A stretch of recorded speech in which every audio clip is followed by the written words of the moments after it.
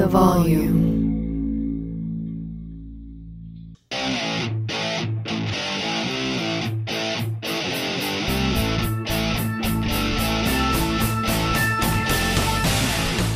What is going on, everybody? John Middlecoff, 3 and Out podcast. I'm not looking for an applause or anything, but if it wasn't for the show, I probably would either be in bed or doing something else than watching that game. But it's the National Football League, and you know what? Toward the end, I was entertained. Early on, I was like, there's a little bit of a stretch, but Daniel Jones versus Taylor Heinicke, I guess we're all kind of junkies deep down inside, so the last 5 or 6 minutes were pretty entertaining. A lot going on this week. USC fired their coach. Urban Meyer refused to answer. He claimed no chance, but I have some thoughts with that. Some desperate teams in the league. Some thoughts on some teams. One thing that's kind of struck me about Tua and Brian Flores is maybe it's not all on Tua. And I'm not the biggest Tua guy, but we'll dive into that. Some injuries. There have been more injuries this year. I don't have a study in front of me. Every game I've watched, every single game, the card has come out. We have played, there were 16 games week 1, and now we've played the one Thursday night game. A card came out tonight. The 17 total games, I swear to God, I've seen the card multiple times in many games. The injuries are kind of outrageous, and I have a theory why. And then, of course, the Middlecoff mailbag at John Middlecoff is the Instagram. Slide up in the Instagram and get your question answered here on the show. And for those of you that, I know we have a lot of new listeners. I've been getting a bunch of DMs like, hey, new to the show. I think you guys have probably seen through the volume. Exclusively on the 3 and Out podcast feed. We're doing Mondays now as well, especially for those of you that didn't listen for a while. Tuesdays, Thursdays, but Monday exclusively on the 3 and Out feed, so be all over that. And if you could leave a review, Apple iTunes, greatly appreciate that. Tonight, my time in the NFL was spent in this division. I have a soft spot for this division. I still follow it really closely, even though it's pretty terrible. I'm also kind of a big market whore. I love the big markets, and that's, this division gets put in Monday night and Sunday night and these primetime games for a reason. They have massive markets. And I've been to games at all 4 of the stadiums. It's freaking cool. Even though FedEx, where they played tonight, a little older than the other stadiums. But I enjoy the history with all these franchises, the passion with all the fan bases, the hatred and the rivalries with all 4 franchises. But I'm pretty sure we watched the 2 worst teams in the NFC East. And I'm actually pretty confident on that, actually. I think the Washington football team, WFT, sometimes when I see WFT, just texting, you automatically think WTF, but WFT, it throws you off. Even though I do believe they should just stick with the football team. And tonight they had the numbers on the helmets. Just go with the W. The W is a good look. But they're screwed. Like Taylor Heinicke, as my buddy Hunter Mahan texted me tonight, called him a sloppy Tony Romo. I actually was like, Hunter, that's a good comp. He's like a poor broke man's Tony Romo. But he is talented. He can move around. He's got a little Gardner Minshew to him. But a team that wants to make the playoffs, you got no chance. It's one thing throwing them out in the playoff game against Tampa and just let them do whatever. It's one thing tonight against the Giants on a short week, let them do whatever. It's another thing to play 15 straight games. They have no chance to win a lot with that guy. And they do have talent. As you see, Terry McLaurin, an Urban Meyer guy, is elite. He's fantastic. Chase Young, baller. Washington's defense, a little overrated, but they're a solid team. Quarterback away. The Giants got a lot going for them, right? Got some good wide receivers, got some good defensive players, offensive line, pretty terrible. Daniel Jones, it's weird. I would imagine if you just ask the average NFL fan, what do you think of Daniel Jones? I think they would be closer to a bust than, say, a good player. One thing, if you watch the game tonight, he's a very talented player. Athletically, sometimes you wonder, could he play a different position? His arm is strong enough. His accuracy can be very hit or miss, but he's played well, and he's played really well against this team. But you can win with him if everything's perfect. The problem is everything is not perfect. They don't have the perfect team. They have an awful offensive line. They're just not very good, just like this division, and mainly those 2 teams. I think tonight we watched the two worst teams in that division. Philly, to me, is dramatically more talented. They're better on offense. Their offensive and defensive lines, especially their offensive line, is really good. It's hard to be good in the NFL in 2021 if you can't protect, because it's a throwing league. This isn't like 1993. We don't get to just run all game long. We have to pass and consistently pass, not just 3-step drops, 5-step drops, 7-step drops. We put our passer in harm's way more consistently than we ever have in the history of the sport. So when you can't block up front, you have problems. And I know the Giants in the second half actually blocked decently, but no one trusts them. And then you look at Washington, you go, I just don't trust this quarterback. One takeaway I have watching this game, I think Jimmy Garoppolo is going to be in the mix for both these two teams in the offseason. And I think if you're the 49ers, you're already kind of looking around, licking your lips a little bit. You hope Jimmy can play well. You have a season where you make the playoffs and he starts the majority of the games. You don't think Jimmy Garoppolo, you put Jimmy Garoppolo on Washington, they're like a 10-win team.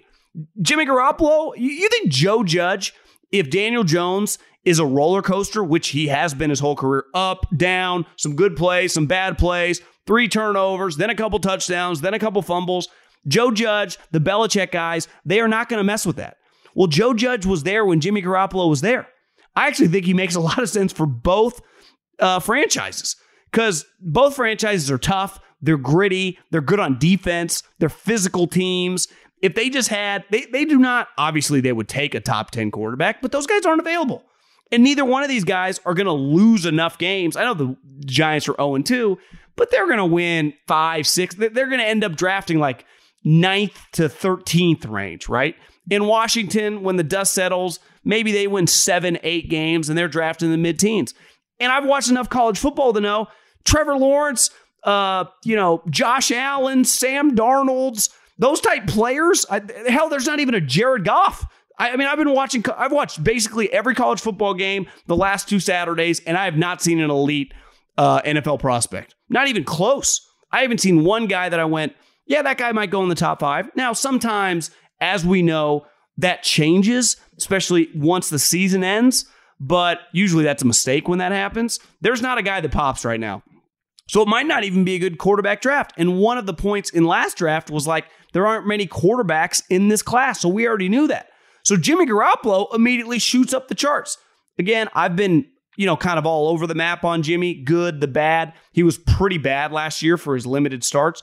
But if he can build off what he did in week 1, stay healthy, be a good teammate, and just help the 49ers win games, obviously they have a big one this weekend against Philly, I actually think he's going to have some value, because you can already see there are several teams, a team he has connection to in Joe Judge, I just can't see riding long with Daniel Jones. And then Washington, who's already in quarterback desperation. I mean, they had to sign Ryan Fitzpatrick, who's like 40 years old with like 8 kids, who's been on 15 different teams. And I didn't want him to get hurt because I do enjoy watching him, but he's gone. And who knows when he's come back? He might not. And by the time he does come back, it might be too late. And sometimes with an older guy, it's not like he's been on the team for 5 years. He doesn't have any cohesion or equity built up with the guys. Who knows when he comes back, it'll even work. So they might be so far out of the playoff race, it won't even matter. Now, you could argue in this division, being out of the playoff race, you never really are. But I do think the Cowboys and the Eagles, regardless what happens this weekend for them, I just watch them. They're more talented. They can score way more points. And the reality is in 2021, your offense has to be potent. And I definitely don't love the Cowboys defense. The Eagles defense and the back seven's a little question mark, but their front 4 is awesome. I think one of those two teams ends up probably in the 9, best case 10 range. I don't see what I witnessed tonight. Neither one of those two teams is winning 9 games. So listen, you can be a competitive team with a good defense and you can have good running backs and a cool wide receiver. But if your quarterback's a question mark, like, does any of it really matter? And the answer, of course, is no, of course not. Okay, before we dive into some National Football League topics, I wanted to get what I think, and I might be biased, the biggest story of the week. And that is the University of Southern California, the Trojans, fired their head coach, Clay Helton, after 2 games. See ya. Struggled against San Jose State, got blown out by David Shaw, and a team that just got their butts kicked, boom, fired. It happened that quickly. And it's an open job. It's a job in Southern California, a team that over, a decade ago was basically I wouldn't quite say they're what Saban and Alabama were under Pete Carroll, but they were a powerhouse, right? Ohio State, Clemson, they were winning multiple national championships, producing a ton of NFL players, landing the top guys from all over the country, doing the reverse of what Alabama and Clemson were doing. They were going into the South, they were going into the Northeast, they were going into the Midwest, and they were getting the best players to California, and they were keeping all the best players on the West Coast. Basically the opposite of what is happening now. And I have several takes on this. On the most basic level, anytime a job like this comes open, a lot of people are going to be interested, right? More people are going to be interested in the job than the job will be interested in those candidates. Here's what I do know, though, in college football, and I think this rings true for most companies as well, right? You are only as strong as your head guy. Well, just look around the landscape right now in business. Is Tesla without Elon Musk? Zero chance. Does Barstool ever become what it's become and becoming without Dave Portnoy? No, not even close. Right? And look, historically, Apple was in shambles in the late 90s. They hire Steve Jobs back, who kind of created it. Boom, the rest is history. Right? You are very dependent at the guy at top. Alabama, I saw what Alabama was before Nick Saban. Wasn't that great. I saw what they are once they got him. Obviously, in college football, I think is a little bit like, companies, big companies with that fearless leader. That guy's very, very important. He is the CEO basically of the entire university, right? It feels like Nick Saban is much bigger than anyone on the campus. Same with Dabo, same when Urban was at Ohio State. So we know that. The program is not made by no matter who coaches there. The program is made by who the head coach is. I've seen it with my own eyes. I worked for Pat Hill at Fresno State. He was very, very important to the brand at Fresno State and what it's kind of become now. Just like Andy Reid. I saw how important he is. It's a little different in the pros with coordinators and picking players and stuff. But in college football, obviously the pros, it's very, very important who your coach is. But there are some other factors. Owner. In college football, the owner, the GM, the head coach, the assistant GM is the head guy, is your head coach. So USC, listen, if you got kids in the car right now, if that's the way you're listening, tell them to put their earmuffs on. Axelrod said this in the show Billions, and it stuck with me, and it's so true. And he stole this from Steve Cohen, who's now running the Mets. What is the point of having fuck you money if you never say fuck you? I think about this all the time. Everyone wants to accumulate all this money. That's the goal. And listen, I'm just as guilty, doing deals and making more cash and making more revenue. But at what point, what are you doing with it? So many people just hoard the money, put it away. And listen, I'm not all for blowing it on just stupid material things, but there is a balance. You do know that Wells Fargo, Bank of America, Chase, they do not follow you in the hearse as you're headed to be laid 6 feet under. They do not. And then if you're I'm going to give it to my kids, you do know the government's coming back after that bad boy if you have enough of it, right? They'll triple tax that thing. So it's you do have to find a balance of using the resources. And for most of us, it's the money we make. It's for most things, resources are capital, right? The ability, purchasing power for a university in the college athletic field. What coach that you can basically essentially buy, you have to use that to your advantage. Never forget when Alabama went to Miami to get Nick Saban. Does Alabama have as many rich people that support the program as Manhattan or Silicon Valley or fucking Hollywood? Of course not. But you would be naive. And I know this because I've known people that worked for the program, that lived in that area. They have several people involved in that program that when they went to go get Nick Saban in Alabama, they not only looked at themselves like equals with the NFL owner, they think they're richer. And they think they have every bit the resources, and actually they have a better job to offer. So these programs, the people, not every rich guy is famous. I know several people that are worth close to, I don't know them that well personally, but I know of them in the Valley, from Stockton down to Bakersfield in California, that work in the farming community that are richer than most people in LA and San Francisco. But they're not they're not on Instagram. They're not trying to get that famous. They're not public figures. But in their own industry, they are titans because they have an unlimited amount of cash.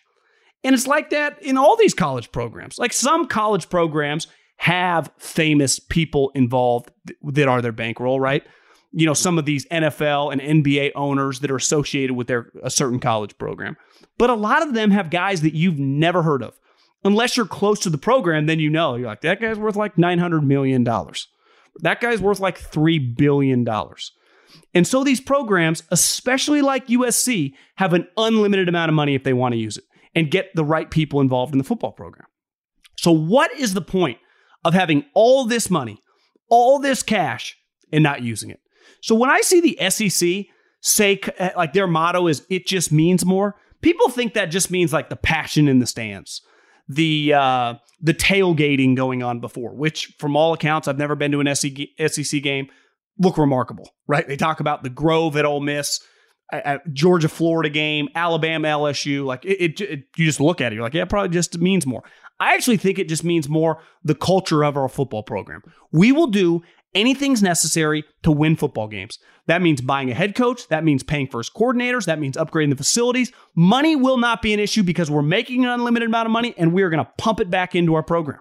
And I think on the West Coast, you know, what's weird is last year during the COVID shutdowns for the Big Ten and the Pac-12, they kind of operated on the same wavelength. It was like, you know, the two conferences where academia runs first. And that is true.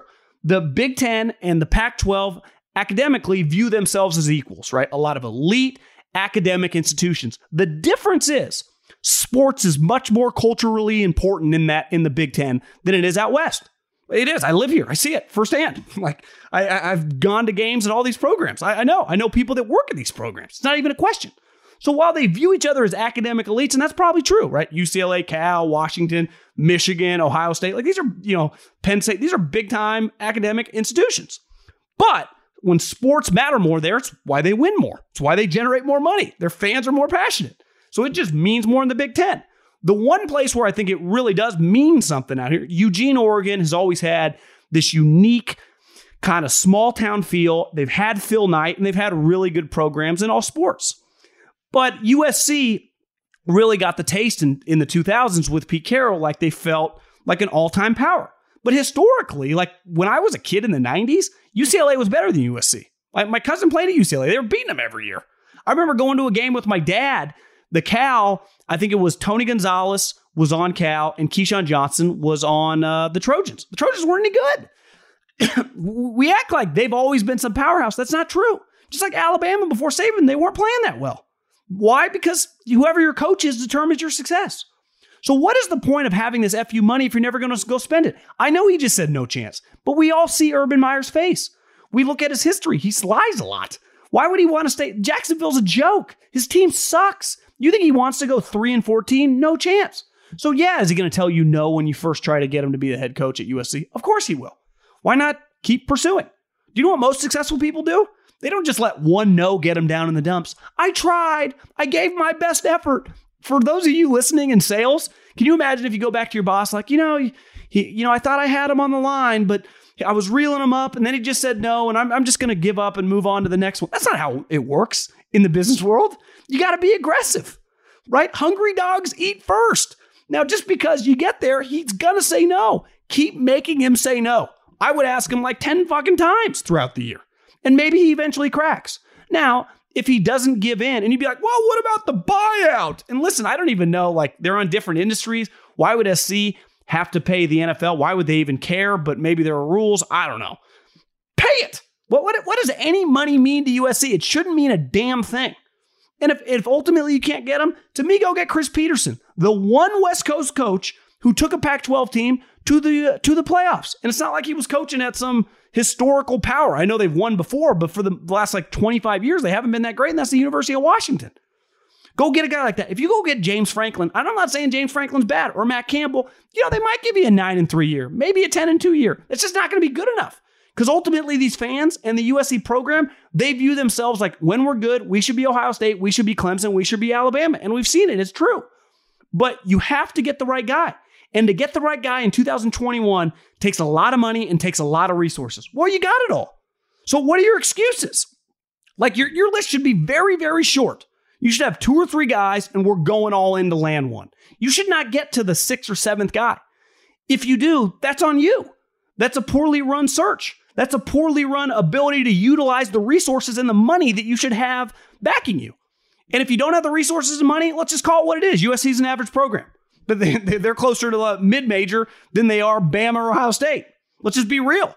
So it's time for them either to kind of put their best foot forward, use everything they got, which is a lot, right? So if Alabama, if LSU, if they have these $1 billion, $500 million boosters, which they do, USC should have quadruple the amount, which they do. I've known some people that are kind of close to the program. Money is no issue when it matters, when they're going to win.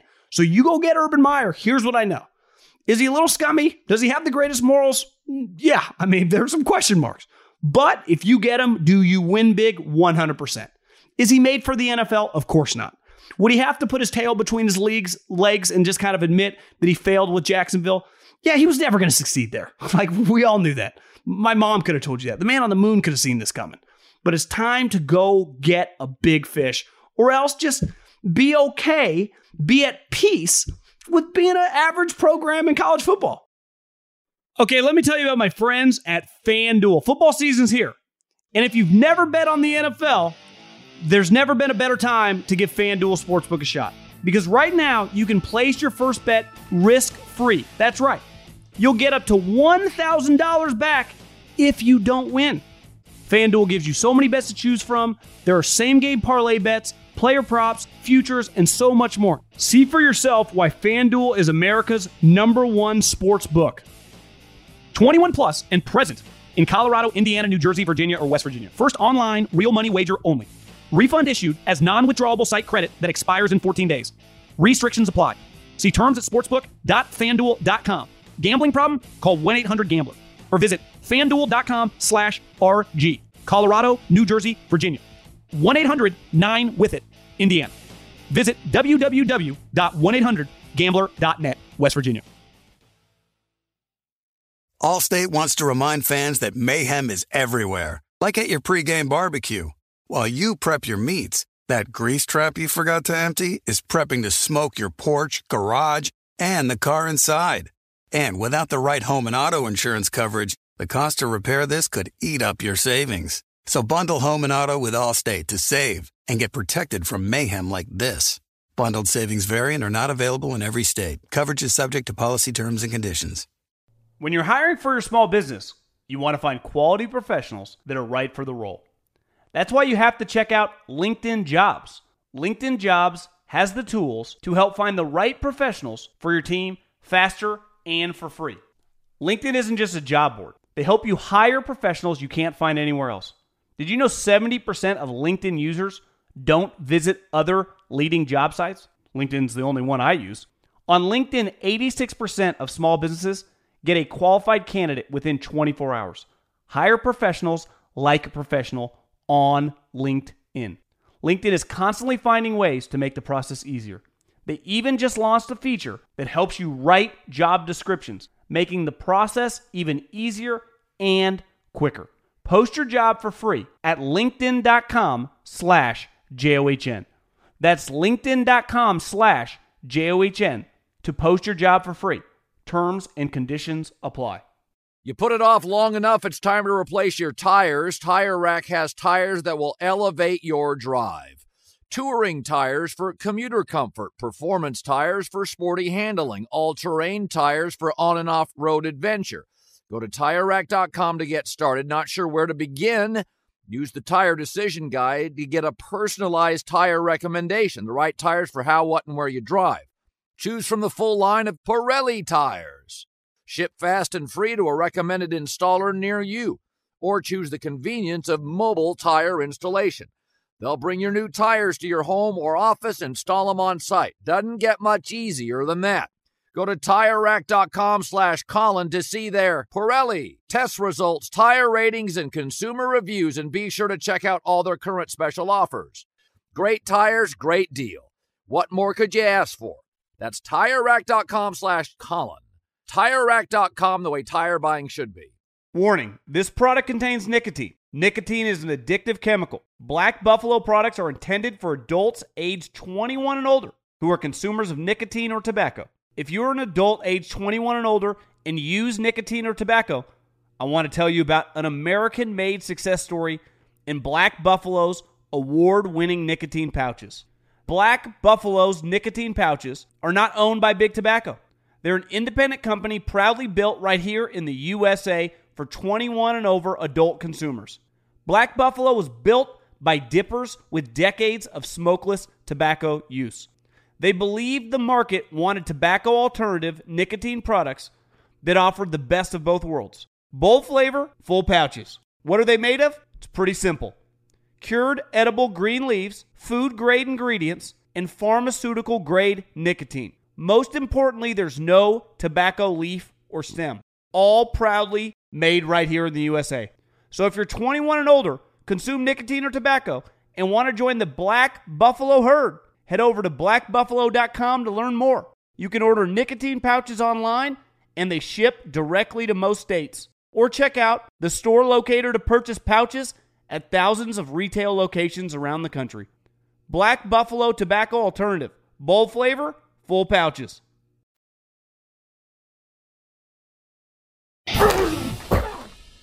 Okay, the other night, I found myself in a deep YouTube dive late at night.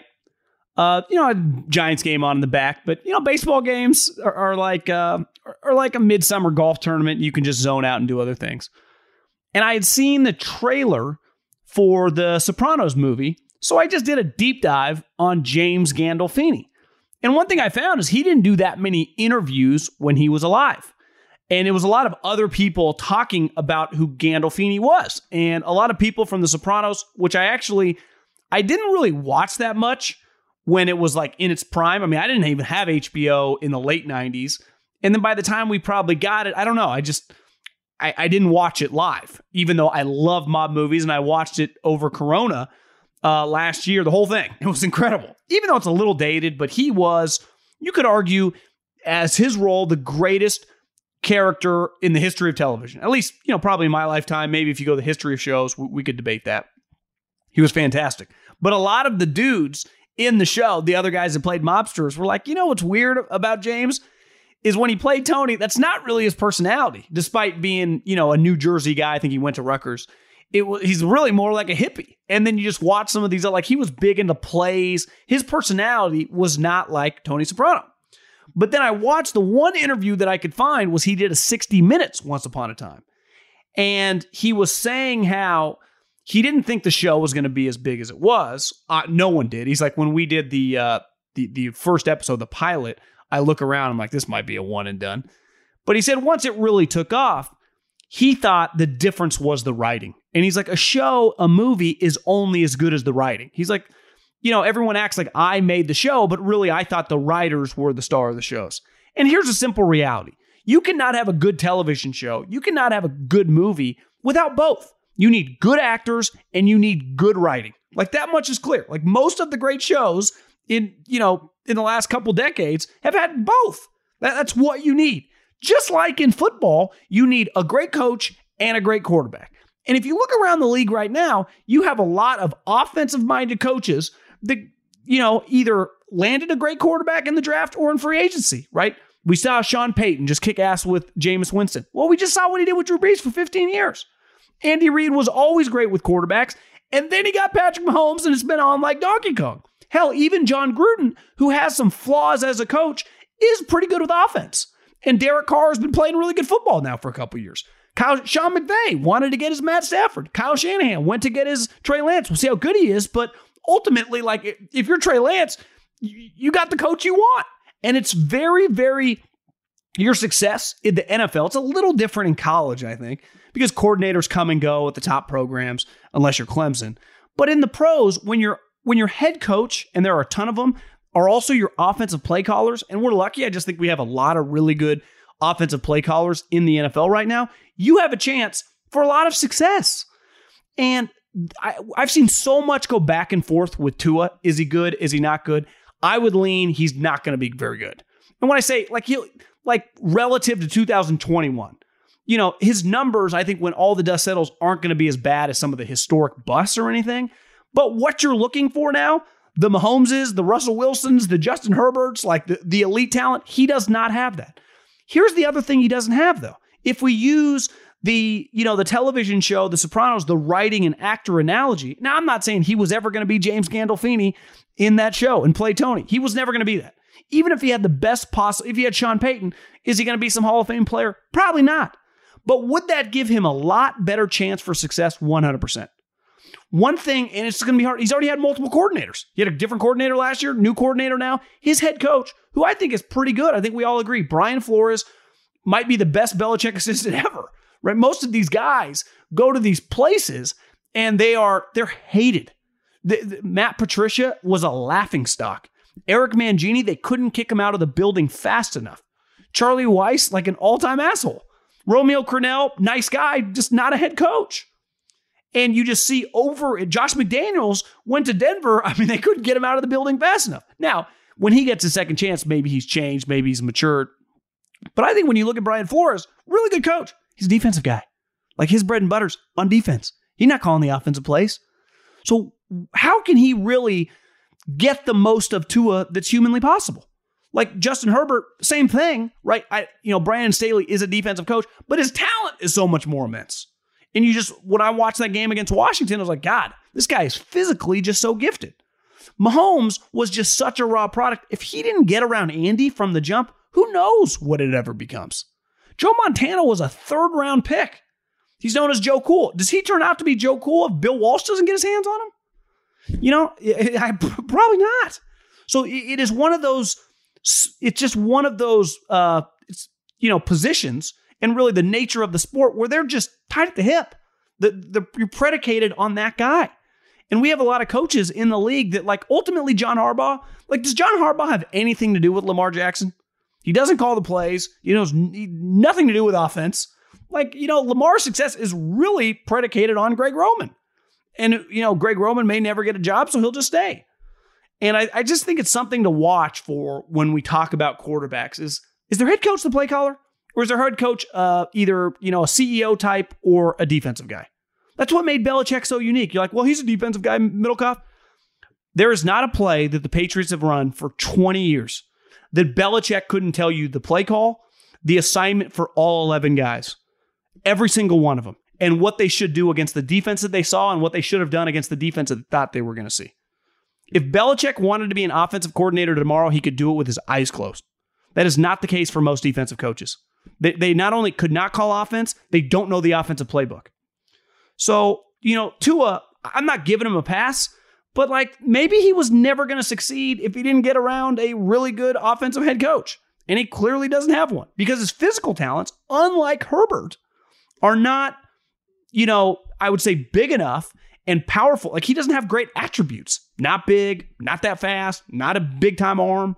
Really, his one attribute is throwing deep balls. In theory, because that's what he was in college, a great deep ball thrower. A little bit like, what Russell Wilson has become. I'm not comparing the two, but I'm saying that was one of his strengths. Well, who doesn't want to do that? Defensive coaches. Just, as he, continues to struggle, if he does, just think about that in the back of your head. Maybe it's not all his fault. I usually do this on about Tuesday. I start looking at the schedule for the upcoming week, because I'm so, basically the way my schedule works is watch all the games Sunday. Now doing this podcast exclusively on the 3 and Out podcast feed for Monday. And then I have to watch a lot of the games that I miss because you just can't watch 12 games at one time and actually know what you're talking about. So I go back and watch 3 or 4 of the main games on Monday so then I can talk about it on Tuesday. I don't even really know what the schedule is beside the Thursday night game for the following Sunday for the majority of teams till Wednesday or Tuesday afternoon, Wednesday morning. And then I start getting a feel for the games coming up. And, doing a podcast, I'm a full-time podcaster. That's my life. You try to start thinking about different angles and topics and just things that stood out to you or that are going to stand out going into the week. And 2 teams, and I said, I tweeted this out on Monday Night Football. Whoever lost that game, once it kind of came down to the end, it got crazy. And once they went to overtime, it was clear. If the Raiders lose or the Ravens lose, they're staring down the gun barrel at 0-2. Short week, one plays the Steelers, the other plays the Chiefs. It's going to be really, really hard. Whoever loses, it's a devastating loss. So the Ravens and one other team, I look at the schedule, I go, they're already in somewhat of desperation mode. And the Ravens, who, were in full control of that game until they weren't, and then they lose, now have to go play the Chiefs, who have owned the Ravens. Owned them. When's the last time the Ravens just never beat the Chiefs? Why? Because they're just not better than the Chiefs. Because ultimately it gets into a passing game, and the Chiefs have a far superior passer. And here's the other problem for the Ravens. They have a million injuries. So Ronnie Stanley, he's out now. Well, he had a devastating injury last year, and then I see he's back. I see the same thing with Taylor Lewan. How do you have such a bad injury, and then all of a sudden you're ready for week one? I was laying in bed on Wednesday night, and nothing really on TV, and I had my iPad. I never had a TV in my room until 2020. I finally put one in, and I still take my iPad. It's like, God, no wonder I struggle to fall asleep. I got so many lights. So I got TV on, just something stupid, and I'm watching the Giants Bronco game from week one. And when I say watching, I just mean kind of peeking at it, not super locked in. Saquon Barkley looked like he was just kind of feeling his way out. Well, of course he is. He had a devastating knee injury last year. So we try to rush these guys back. But now the Ravens play the Chiefs. So all of a sudden you're like, okay, at Kansas City, let's just say they're 0-2. They do get a somewhat of a reprieve and an opportunity for some air. They get the Lions week 3. So it's like, okay, they're 1-2. Then they go through this stretch at Denver. We know how hard it is to play in Mile High. Denver's defense is fantastic. That game's going to be hard. Then you get Indy and the Chargers back-to-back. Like, it can just snowball on you fast. It did last year, and they were able to overcome it. Remember, they got off to the slow start. Like, how are they going to make the playoffs? And then they just rattled off a bunch of wins. Their schedule was really easy. Here's the problem now. We know the AFC is really good. And with the extra game, you can go, Middlecoff, they got more margin for error with 17 games. I'd actually push back. Back in the day when just 9-7, like I think 9-7 now for good teams is more likely to be 10-7. So, we talk about inflation a lot with money in America. Same thing in football. Well, last year it took 11 wins to get into the playoffs. Who knows? This year it might be 12. Like that extra game, if you're a good team and you get that extra game, especially if it's against an average opponent, you might end up, if you need that team to lose, you might win. Or that team might win. And then all of a sudden you're like, oh, shit, we missed the playoffs by 2 games and we won 10. So I think the Ravens are already, it does have a feel of just like this snowball of injury hell, and there's no stopping it. And sometimes it happens and it's like an avalanche. And as someone who used to ski growing up, one thing you learn, right away when you take lessons is once you get a little bit better and you're going on fresh tracks, like you cut across, you can create your own avalanche. And then once it gets going and once the snow starts falling, there is no stopping it. There is nothing on God's green earth that can slow that thing down. And I think sometimes with injuries, it's harder to quantify, right? You're like, why is this happening? There's not necessarily like one thing you can pinpoint. It just happens. And it does feel like the last 2 or 3 weeks is the season of hell for the Ravens. Now, their culture and their quarterback and their coach and their organization, their season from hell might end up looking like 8-9, but that's where it kind of feels. And especially if they get their ass kicked by Kansas City, it could be trouble. The other team would be the Colts. They won 11 games last year with an old Phillip Rivers. Carson looked okay, but part of getting Carson was like, Rivers was just okay. Actually, a little better than okay. I think he was 23 touchdowns and 10 picks. Like, is Carson going to be that this year? Because that's what they're going to need. Probably like 26, 27 touchdowns. Like, is he going to throw that many? Is he going to be an explosive player? Because I'm starting to think, just watching him play last week, I thought at one point in time, like I'm sure many did, he could be a superstar in the NFL. Just an absolute powerhouse player. I don't think that anymore. Now, I don't think he's as bad as he was last year, but maybe he's just an average guy. Maybe he's like, meh. I kind of think that about Sam Darnold. Like, am I biased because I'm from the West Coast and I root for Pac-12 kids? Maybe. And I've been saying, like, I would take a chance on Sam Darnold. Instead of the Niners giving up 3 first-round picks, they should go get Sam Darnold. And maybe I'm just wrong. Maybe Sam Darnold's just kind of a guy. It's okay player, solid, but, like, you're not looking for solid at quarterback. Because if you got solid at quarterback, you're always looking to upgrade. You're looking for a top 10 star at quarterback. And so if Carson Wentz is not that, you know who they got? They got their ass kicked week 1 against Seattle. Then it's like, okay, you get the Rams. Here's the problem. Both those games are at home. So if you lose 2 games at home, now the AFC gets an extra game this year, so they get 9 instead of 8, but you're 0-2 at home to start. Now, these are 2 of the better teams, I'm sure, on the schedule, but still, Then all of a sudden you got the Titans, which if they lose to Seattle, that game's going to feel enormous for two 0-2 teams. And then you got at the Dolphins and at the Ravens, who are going to be desperate. So that Ravens Indy game in 2 or 3 weeks is pretty big. But both these two teams, could find themselves heading into week 3 like way behind the 8 ball. Now, luckily for the Colts, unlike the Ravens, their division might be terrible. So maybe their division this year is 8-9 wins it. We know that's not the case in the AFC North. Zero chance. Like if the Ravens are going to win that division, probably going to take at minimum 12. You start 0-2, I don't care if it's 17 games, it's going to be pretty difficult to get 12 wins. Especially when you look around, you have star players that are off torn ACLs and broken ankles. So those are two teams that I would expect to see, and in a good way, desperate performances for this Sunday. Desperate performances. I mean, acting like, when you're a really good team with, I wouldn't say Super Bowl aspirations, maybe the Ravens a little bit, but like AFC Championship game aspirations, 0-2 might as well feel like 0-10. Like both these two teams, I expect to lay it all on the line Sunday because they lose, their first 2 games, it's going to be an uphill battle. Okay, there were, and I'm sure many of you can relate if you're in your 30s, there are probably several physical activities that you do, definitely when you're growing up, but once you stop playing sports that you continue to do in your 20s and maybe even in your 30s, but eventually you draw the line.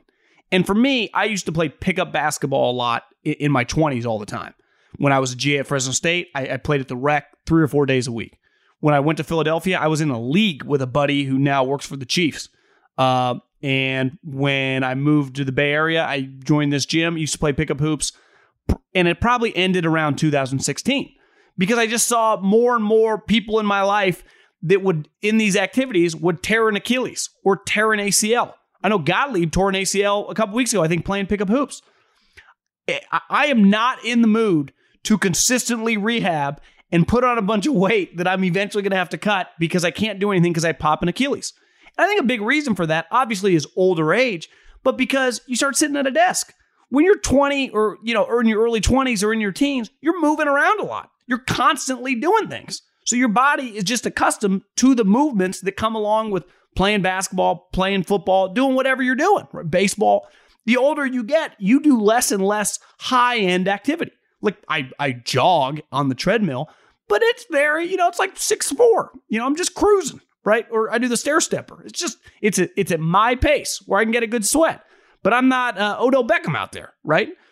And I think one thing you see is in the NFL, you used to work up to the season. You used to harden your body, right? You'd have the off season, which would be relatively intense, but the OTAs. Then you would get 30 days off. And when training camp started, for the history of football up until 2011 when the lockout happened, there were double days. There was intense training leading up to week 1. Getting your body ready for the rigors of the season. Not a huge boxing guy, but follow the sport closely enough. There is a reason guys spar before they get in the ring. You have to prepare your body for the shots you're going to take. It is a violent sport, right? It takes getting used to getting hit. Football is no different. One reason I think like a guy like Kyler excels so much the first, month of the season. How do you prepare for that speed? You don't do dick in training camp. You don't tackle anyone in practice. Most of your starters don't play in the preseason. And then all of a sudden you go out when you don't even have a great defense to begin with and get this fresh Kyler Murray who looks like a little video game player. You have no chance. And I swear I don't have the exact numbers, but just ballpark, watching football all Sunday and then Monday night, I saw the cart come out in every single game. And in several games, I saw the cart come out multiple times. I'm not a doctor. I just went to actually a couple state schools in California. Good CSU system, but by no means know anything about medicine. If I have questions, I text a doctor. But you cannot convince me that there is not a correlation which the way these guys, there is a big difference training with, whoever is your side trainer away from football in the gym, posting pics on Instagram. Look at my box jumps. Look at my squats. Look at me in the pool, getting ready for the season. And then actually playing football. And I think there is a big separation. Like ultimately in basketball, you can say the fouls and the game's a lot different. One thing you do, even NBA players, you play hard pickup games year round. You play basketball. The only time these guys play football now is starting week 1. Because I do not consider really the training camp for most teams. You know, Andy Reid is one of the old school guys that still runs a physical camp. Same with Belichick. And he still runs physical practices. That is not the case for the majority of coaches. And I understand with the amount of money you're paying these players, but I swear to God, on Monday Night Football, we saw the cart come out like 3 or 4 times. Marcus Mariota didn't do anything all training camp. Now he was a little banged up. Boom, he's already hurt. All these other guys, boom, they're gone. And I just think, is this going to be something that we have to prepare ourselves for moving forward? That guys are just going to get hurt at high rates every week? Because it kind of sucks. It's kind of sad. And I get why the players, no, actually I don't. I get why the owners signed off on it. Be like, oh, you want to give us more money and just because you get more off days and no double days? Deal. It is the easiest financial deal the owners have ever signed. Just allowing no contact, allowing no double days, allowing these mandatory off days in training camp and in the regular season for more money for us. They laughed all the way to the bank. But do you know who ultimately got screwed? So it's, yeah, you get an extra day off here and there in training camp. The players. Because when you tear your ACL, when you pop an Achilles, when you have these devastating injuries, for most guys, their career is never the same. Now, you might get an extra chance or two if you were a top 20 pick. Most guys in the NFL are not top 20 picks, right? So if I'm a starting right guard for whatever team, and I'm a 7th round pick, and I'm in year 2, and we haven't really done anything all camp long, and I blow out my knee week 2. Now, you could argue, John, he was going to blow out his knee no matter what. Well, it doesn't feel guys consistently blew out their knees as much in the 90s and the 2000s. Like just watching football. There are always going to be injuries. It's a violent sport. Collisions happen. Guys get rolled up on. There is part of the nature of football. It's unavoidable. But I do think some of the stuff that we're witnessing now, players going down left and right, you cannot convince me that the lack of hitting and the lack of preparation leading into the season isn't avoidable. Now, I'm not asking for Junction Boys, and listen, we're never going back, so I'm not asking for anything because it's the deals have been signed. We're all in on no more double days, country club training camp, not doing dick during the season unless you're, Belichick. That's just the way it is. But just get ready. Like these injuries, which suck. There is nothing worse, I'm sure as a player or a coach, and I've been on the team side, it's miserable to lose a player. A starting player, let alone a star player, any player who's on your team. But for a fan, that feeling sitting there and watching a good player get carted off, it's the worst part of sports. And it's the worst part of this sport who now feels like it's only going to grow. It's only going to get worse. It's only, the avalanche, the snowball is just going to grow and grow every year because we've said like the last couple of years, it feels like the guy who ever drives the cart at all these stadiums, gets a lot of work. I mean, it's like, might as well be playing 9 holes. He's coming out to midfield every 5 minutes. And it's just sad. But it's pretty clear the reason why now. Allstate wants to remind fans that mayhem is everywhere. Like at your pregame barbecue. While you prep your meats, that grease trap you forgot to empty is prepping to smoke your porch, garage, and the car inside. And without the right home and auto insurance coverage, the cost to repair this could eat up your savings. So bundle home and auto with Allstate to save and get protected from mayhem like this. Bundled savings vary and are not available in every state. Coverage is subject to policy terms and conditions. You put it off long enough, it's time to replace your tires. Tire Rack has tires that will elevate your drive. Touring tires for commuter comfort, performance tires for sporty handling, all-terrain tires for on- and off-road adventure. Go to TireRack.com to get started. Not sure where to begin? Use the Tire Decision Guide to get a personalized tire recommendation, the right tires for how, what, and where you drive. Choose from the full line of Firestone tires. Ship fast and free to a recommended installer near you. Or choose the convenience of mobile tire installation. They'll bring your new tires to your home or office, install them on site. Doesn't get much easier than that. Go to TireRack.com/Colin to see their Firestone test results, tire ratings, and consumer reviews, and be sure to check out all their current special offers. Great tires, great deal. What more could you ask for? That's TireRack.com/Colin. TireRack.com, the way tire buying should be. Warning, this product contains nicotine. Nicotine is an addictive chemical. Black Buffalo products are intended for adults aged 21 and older who are consumers of nicotine or tobacco. If you're an adult aged 21 and older and use nicotine or tobacco, I want to tell you about an American-made success story in Black Buffalo's award-winning nicotine pouches. Black Buffalo's nicotine pouches are not owned by Big Tobacco. They're an independent company proudly built right here in the USA for 21 and over adult consumers. Black Buffalo was built by dippers with decades of smokeless tobacco use. They believed the market wanted tobacco alternative nicotine products that offered the best of both worlds. Bold flavor, full pouches. What are they made of? It's pretty simple. Cured edible green leaves, food-grade ingredients, and pharmaceutical-grade nicotine. Most importantly, there's no tobacco leaf or stem. All proudly made right here in the USA. So if you're 21 and older, consume nicotine or tobacco, and want to join the Black Buffalo herd, head over to blackbuffalo.com to learn more. You can order nicotine pouches online, and they ship directly to most states. Or check out the store locator to purchase pouches at thousands of retail locations around the country. Black Buffalo Tobacco Alternative. Bold flavor, full pouches. eBay Motors is here for the ride. You know what I remember about my first car? Is at the moment I got it, I wanted to improve it.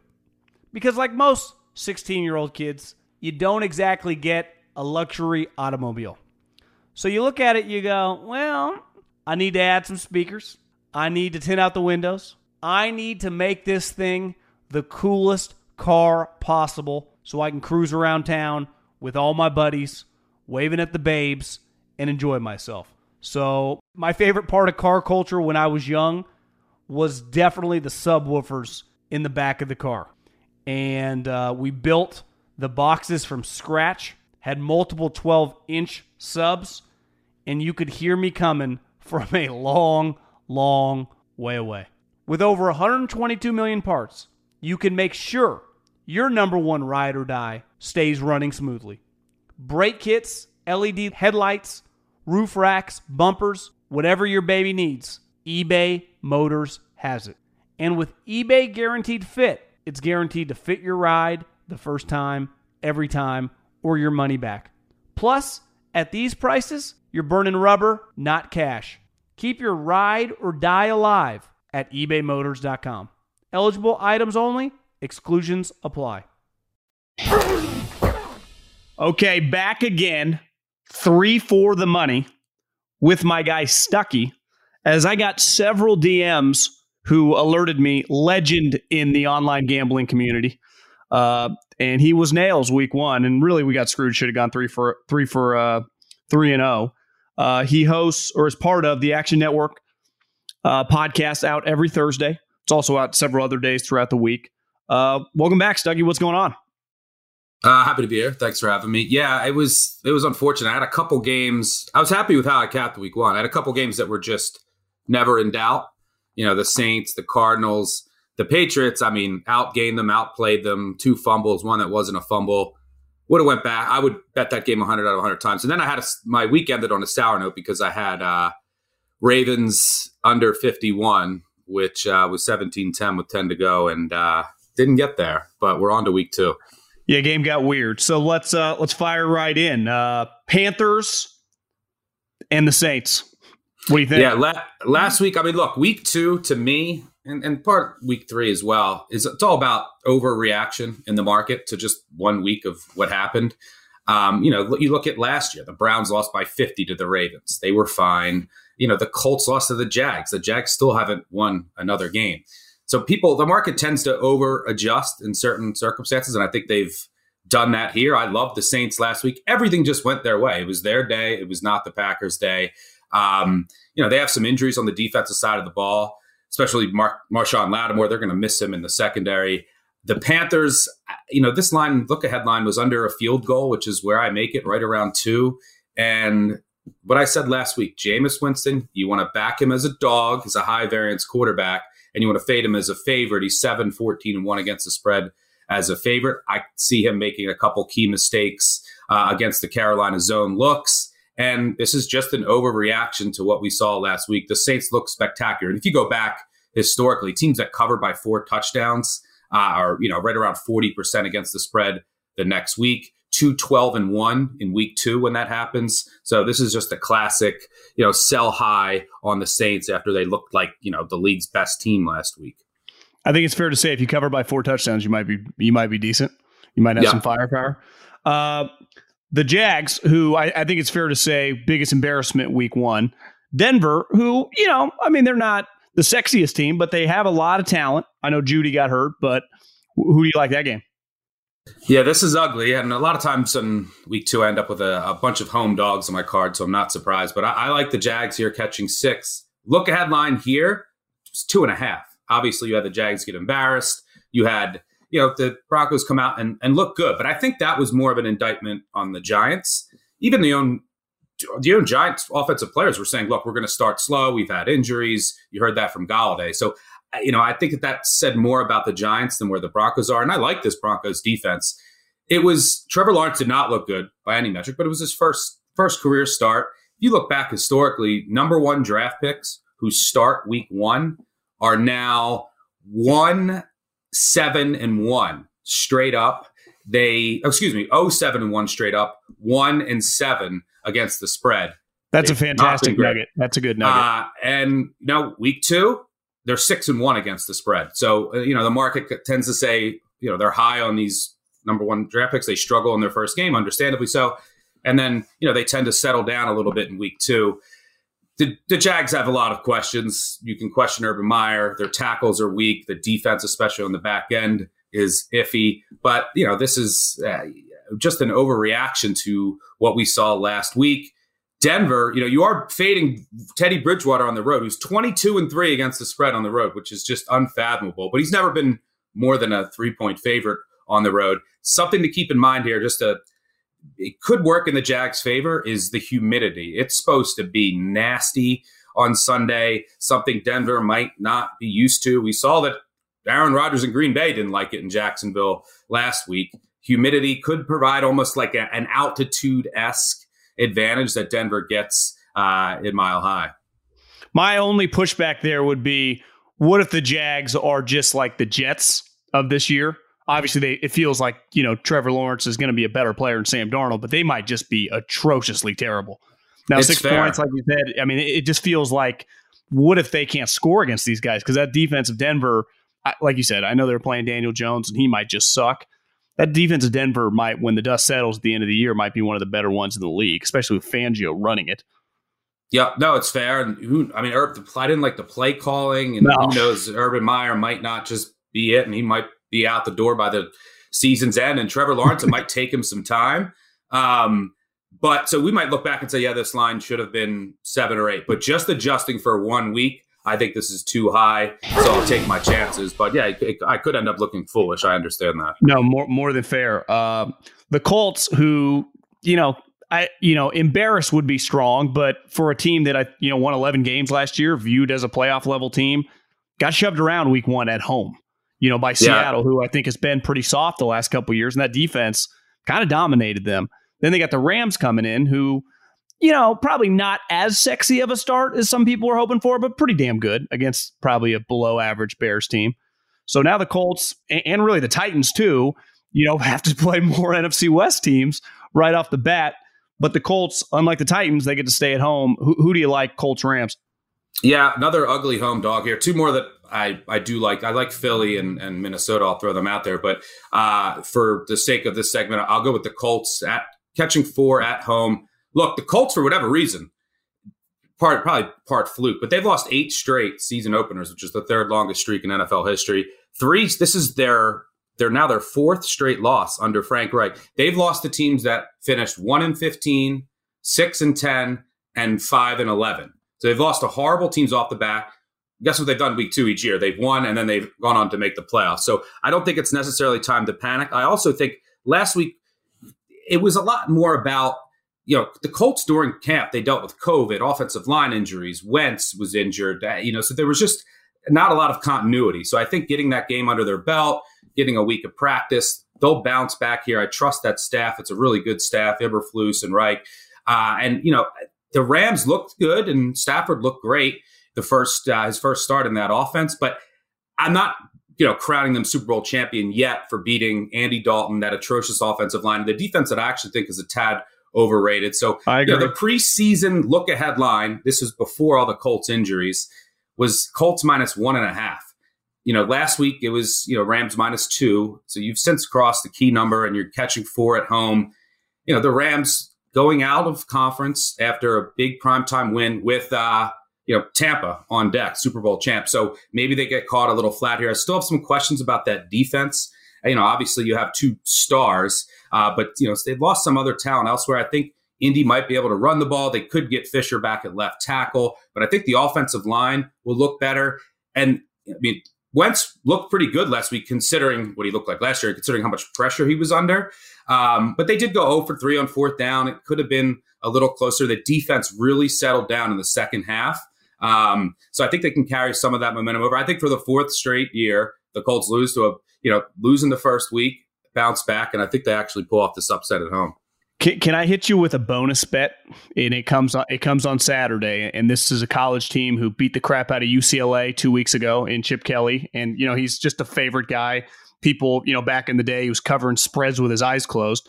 They're playing Fresno State in the line somewhere between 11 and 11.5. The Dogs, who played Oregon really well 2 weeks ago, they have beat this UCLA team historically several times just because it's easy to travel. That line, to me, if it was, single digits, I'd be like, UCLA might just be really good. But they're a run-oriented team. They don't have an NFL quarterback. Fresno State actually has a quarterback. A Washington transfer who's pretty good. That 11.5, 11, 12 number to me is pretty high. I know that Fresno's not a Power 5 program, but they easily probably this year a top 5 non-Power 5 program. And I think UCLA, tad bit overrated.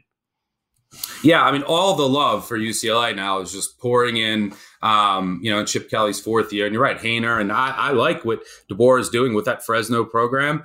And if you look back, the first week you say, wow, Oregon needs a 30-yard touchdown run late to win that game by 7, trailing in the second half. You say, okay, maybe Oregon isn't as good as some thought. And then Oregon goes to the shoe and beats Ohio State pretty convincingly. So now you look back and you say, okay, that Fresno team must be pretty damn good. So, yeah, and you're right. That's, DTR is still not a consistent passer. They have their conference schedule coming up. Maybe they're, even if they get a lead, maybe they sit on it a little more conservative. So even if Fresno doesn't compete early, you still have a chance to cover here. So I think, it's either Fresno State or nothing when it comes to that. How do you pull the trigger? Last thing before I get you out of here on in the NFL, the numbers, unless it's an awful team as the season goes on, that money line number. But in college, how do you balance seeing pretty good value and I'm going to pull the trigger money line on just games like this that just play out as the weeks go on in college? Because you get some pretty big, you just get bigger upsets on Saturday when you factor in just, the level of competition, the point spread. You can get some money lines, right, with teams that you think might have a chance 4 or 5 to 1. That just doesn't really happen in the NFL. Yeah. I think it comes down to a couple factors. One being how much of an edge I think I have, and then I might sprinkle on the money line. I'll always throw a round robin money line parlay in for the day, risk a little, and if you're right, you get a lot of exposure, and it's not a parlay of 10 teams where if one loses, you're not getting anything back. But I also look at the high variance nature of a game.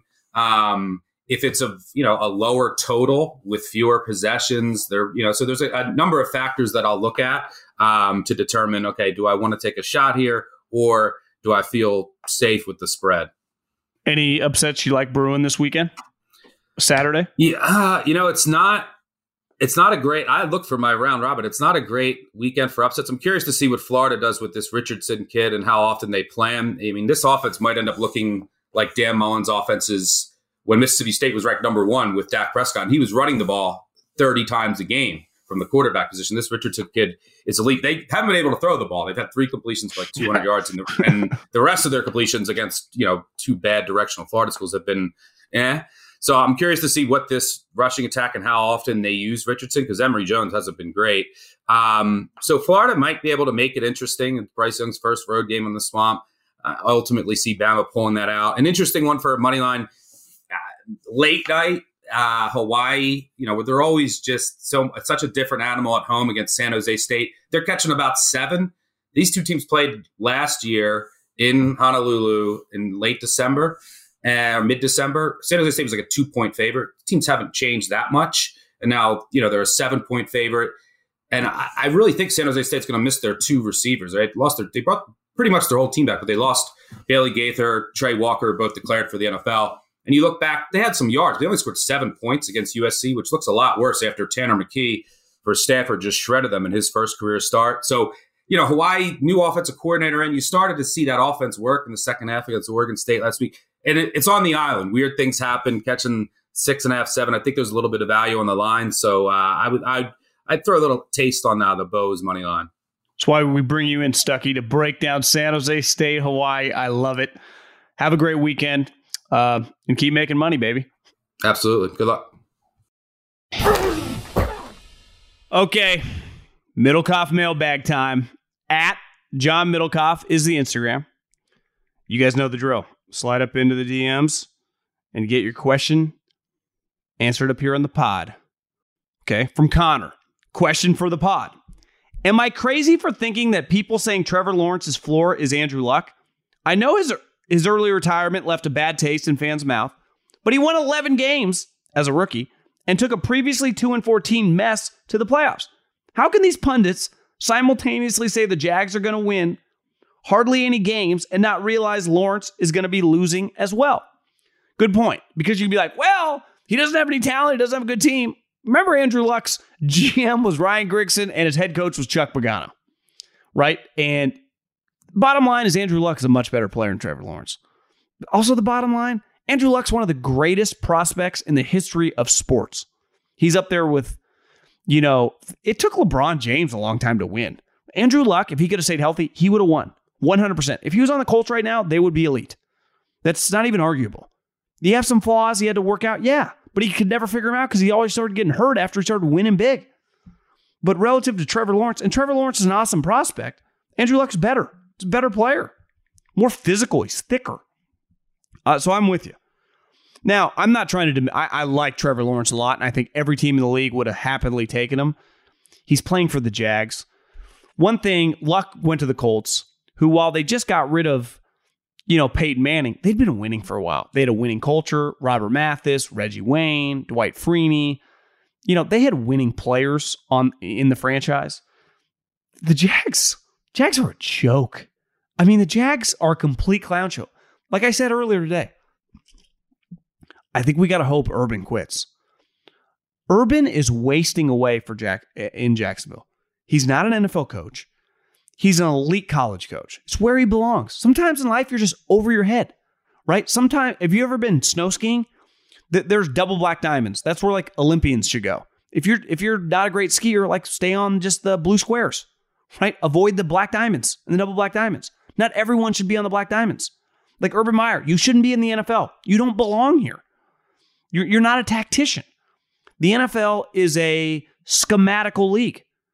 College football is a recruiting and motivational league. And, Saban's a great schematic guy. So is Lincoln Riley. I mean, not saying there aren't great schematic coaches in college. But when you're at one of the elite institutions, you can overcome it with recruiting. And ultimately, he can't do that in college. In the pros. Tyler Miller. I had a question for the pod. I believe Matt Corral of Ole Miss is the best quarterback that will come out of next year's draft. I want to know your thoughts.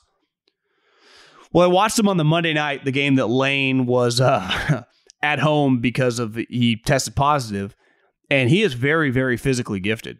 He's got, I don't know exact his measurements, but he's got a little Baker Mayfield vibe to me. Maybe a little more athletic, but he's talented for sure. To me, by far, of all the quarterbacks that I've heard, keep an eye on the UNC kid. Keep an eye on this kid. I haven't seen the Liberty guy, the Hugh Freeze, that I've heard is pretty talented. Keep an eye on Keaton Slovis. He could be a top 10 pick. No, he can't. No world would I take that guy in the top 10. In no world would I take the UNC guy in the top 10. Corral, he's intriguing for sure. I want to see more of him. I want to watch more of Ole Miss. I want to watch Ole Miss against A&M, against LSU, against Auburn, against Bama. That kid's got a chance because he's the only one to me that pops of this guy might be an NFL player. I think it's a very, very poor draft for NFL prospects at quarterback. Hey, your page isn't available on Spotify. Neither is Collins. Think it might be on their end. I got to get on them. Freaking Spotify. You know, I told a buddy who came out here, my buddy Steve Myich, who lives in D.C. We went to college together at Cal Poly. He came out and we had dinner at another one of our buddies' house probably a couple years ago. We ended up going out. This is pre-COVID, and where you could just go out and do whatever you wanted. So we had some drinks and stuff, and then we went out on the town, had a couple more cocktails, and I remember telling him, I'm like, this company Spotify, trust me, I'm in the podcast game. I can't remember what the stock was at the time. It might have been like $100. It might have even been less. I own probably like 15 grand of it. And I'm like, this thing is going to be big, bro. Get in on it. And he did. For whatever reason, I might have needed the money, or I don't know what happened. Maybe Corona hit. I sold it. I swear to God, it might have been before, because they signed Rogan, they signed Simmons, and they signed Michelle Obama. The stock tripled. And I remember Steve texting me like, bro, thanks for the tip. This thing is booming. I just made a ton of money. And I just remember, if I would have had hair, I would have pulled out every follicle that I had. I'm like, I was on this stock. I knew it. I'm in the space. I believe in it. I knew it would work. And I'm not even subscribed to Spotify. I just knew that what they had was pretty powerful. And I left. It's a good life lesson. When you're in a stock you believe in, ride that shit out. Do not. If you do not need the money. I don't think I did need the money. I think I sold because I freaked, or I don't even know. Stupid. You always make bad mistakes when you make emotional decisions with money you don't need. I'm an Eagles fan from Australia. What is your take on Jordan Mailata? I think it's phenomenal. Go from never wearing pads to 3 years later, beating out a first-round pick to secure the left tackle spot. Pretty incredible. Also, does that mean Dillard is a bust? Or the Eagles pages, I heard he wasn't competitive. Incredible story. I actually think it's one of the most incredible stories in the history of the NFL. This guy went from not playing in football at all, playing Australian rugby, to, I don't know the exact story. Did he come over here to like a general workout? The Eagles draft him in the 7th round. 3 years later, they give him $65 million. You watch him against Atlanta, he was mauling people. He is legit. Like, this is not like he's just kind of decent. They're kind of desperate. No, this guy can play. There's a reason I think the Eagles might have one of the best offensive lines in the league. He's a big part of that. Like, everyone's shitting on Howie Roseman. Like, that's an elite pick. Get your left tackle from Australia. So, yeah, you missed on your first rounder, but you found the guy in the 7th round, and he's good. If Andre Dillard was that good in the first round, you would be doing cartwheels. It's an incredible find. Big fan of the player. It's just an incredible story. Because a couple things translate in football and the offensive line, even if you've never played. If you are these two things, obviously you have to have the size. Like, you can have these other two things and not have the size. You have to play tackle, I would say minimum, you got to be like 6'4". You got to have minimum 33-inch arms, and you got to weigh 310 plus. So, I mean, that's going to take away the majority of human beings on this planet. But if you have that, and you have these two things, you would have a chance to be good at football. Are you athletic? He clearly is. We all watched him play rugby. And are you tough? Because if you're tough, I'll never forget Howard Mudd, the late, great offensive line coach, one of the greatest offensive line coaches ever, was so big on that. Innate toughness. It's not about like, his point was, people get so wrapped up on bench presses. He's like, this guy can rep 225 30 times. And then he's like, I'd see him on tape and he'd get his ass run over. So it's like, yeah, he's strong in the weight room, but he's not strong on the field. And he's like, vice versa. Some guys couldn't lift as much and they were really strong on the field. And he's like, the biggest misconception is that you get stronger once you get in the NFL. So you're not that strong in college. We'll get him in the weight room and get him tough. I think it works at certain positions. At tackle, you either have the power or you don't once you're like 22 or 23. And this guy is a powerful mofo. And they've done an incredible job. Jeff Stoutland, their offensive line coach, is elite. Just an unreal story. I mean, it really is. Longtime fan, I know you have unique insight into this coach. Just wondering, why not Pat Hill for the Trojans? Proven winner, even without access to blue chip talent, badass motivator with the will play anyone, anywhere, anytime mentality. I just think his age. He hasn't coached now in college football, probably 7-8 years. A huge part of getting hired at a big program is how hot you are as a name. And this program is just so desperate. Honestly, Pat Hill, if you would have hired him when Pete Carroll left instead of, I guess, who'd they hire right away? Lane? I think Pat would have won. Now, one as big as Pete, maybe not, but no chance he fails. Because I watched the type of players that he could recruit at Fresno State. You give him a USC polo and his mentality, they would have won. They would have competed to win the division or the conference every year, for sure. It's just probably too late. I think he's retired. He's with his families in Fresno. I'll say this. I've watched a million coaches give speeches online. I've been around coaches in the pros, coaches obviously in college. Pat Hill, when he walked into a room and addressed the team, if Nick Saban's number one, Pat Hill is as good as any. Pat Hill could just keep everyone on their toes. Dude had a presence. Dude was crazy. I remember Andy Reid telling me, I think I've told this story, he tried to recruit him when Andy was in the hospital bed after he, I think, had a bad injury in junior college. Pat was coaching at Utah. Andy ended up going to BYU, but Andy wakes up from surgery. Pat Hill in a Utah polo standing over Andy Reid, trying to sign him as an offensive lineman. This is like 1982. Pat's a crazy MFer, man. Pat's a crazy dude, but in a good way. I mean, in a football way. Pat's a badass. Pat Hill was a certified badass.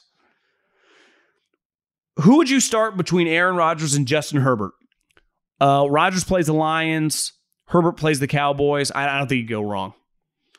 I guess I'd probably go Aaron Rodgers. I mean, they just had a terrible game, but I think Herbert could throw 4 touchdowns. I think it wouldn't shock me if either one of the guys throw 4 touchdowns. Okay, last question. I know you're seeing a bunch of dudes in your DMs. Don't be fooled. This is her husband. Oh, he's DMing me from Amber, her Instagram account. I was wondering if you'd be interested in a weekly, monthly injury analysis from a medical professional. I do it for free and however you feel would be beneficial for your pod. For instance, wouldn't it be nice to know how Carson Wentz came back so quickly after his foot surgery? I do. If you feel this type of info could be valuable to your show, it would help me a lot with my future endeavors. Resume Builder. You always say to shoot your shot and chase after the things you want. This is me doing it. Stu's a doctor in Colorado. I really appreciate the direct message. And I don't think you're totally off base. I would say if we had a major injury with like Tom Brady or something, I'll bring you on. But, we don't really spend that much time on injuries beside just the information they give us and we just move on. When a guy plays, he plays, and when he's out, he's out. But I appreciate you reaching out. I appreciate the hustle on your wife's account. I'm a huge proponent of hustlers and hustling. So, this is everything that I admire. And you attempted it. You didn't attempt, you did it.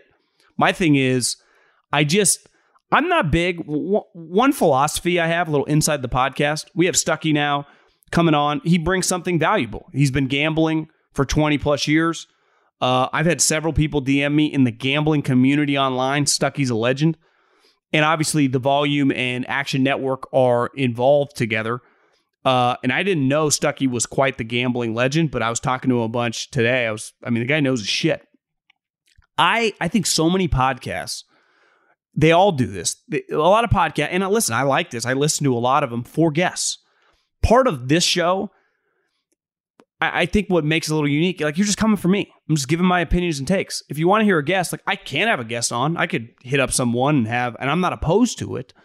But I do think we could hear those guys talk other places. And I think what I try to hang my hat on is just me. Like you're coming from my takes. It's not going to be 3 hours long. It'll be 45 to an hour. And it's just going to be me. And that's what people come for. And it's not against like your opinions on health or whatever I know you bring to the table. But I think that's one thing, why you don't hear that many guests, even as football season goes. And you see all these other shows having a ton of guests. And I'm not saying this right. Maybe I'm wrong for this. Now, don't get me wrong. Nick Saban, Belichick, I've had Andy before. I'd have him again. Maybe I will have him this season. Lincoln Riley, like the big guys, I will have them on if they want to come on. But I'm just not here to have a guest to fill time. This is a podcast space. I enjoy just kind of ranting and raving. So that's kind of my philosophy on the show, is just my voice. Now, if that's not working and I need to pivot and need to change, not opposed to it. I appreciate you shooting your shot, but just wanted to, I'm transparent here. I'm an open book. I got nothing to hide, except my gut. I'm trying to lose that bad boy. That's why I need to hit the gym a little harder. It's my diet. I could eat better. Working out's not my problem. I got a diet. Not even diet. Just stay away from the sugars. Those sugars, man. Sugars will get you if you got a little sweet tooth. Appreciate everyone listening. I want you to have a great weekend. Enjoy football all weekend long. Watch Fresno State beat UCLA Saturday night. And then just enjoy Sunday. And I'll talk to you guys Monday morning, exclusively on the 3 and Out podcast. Peace.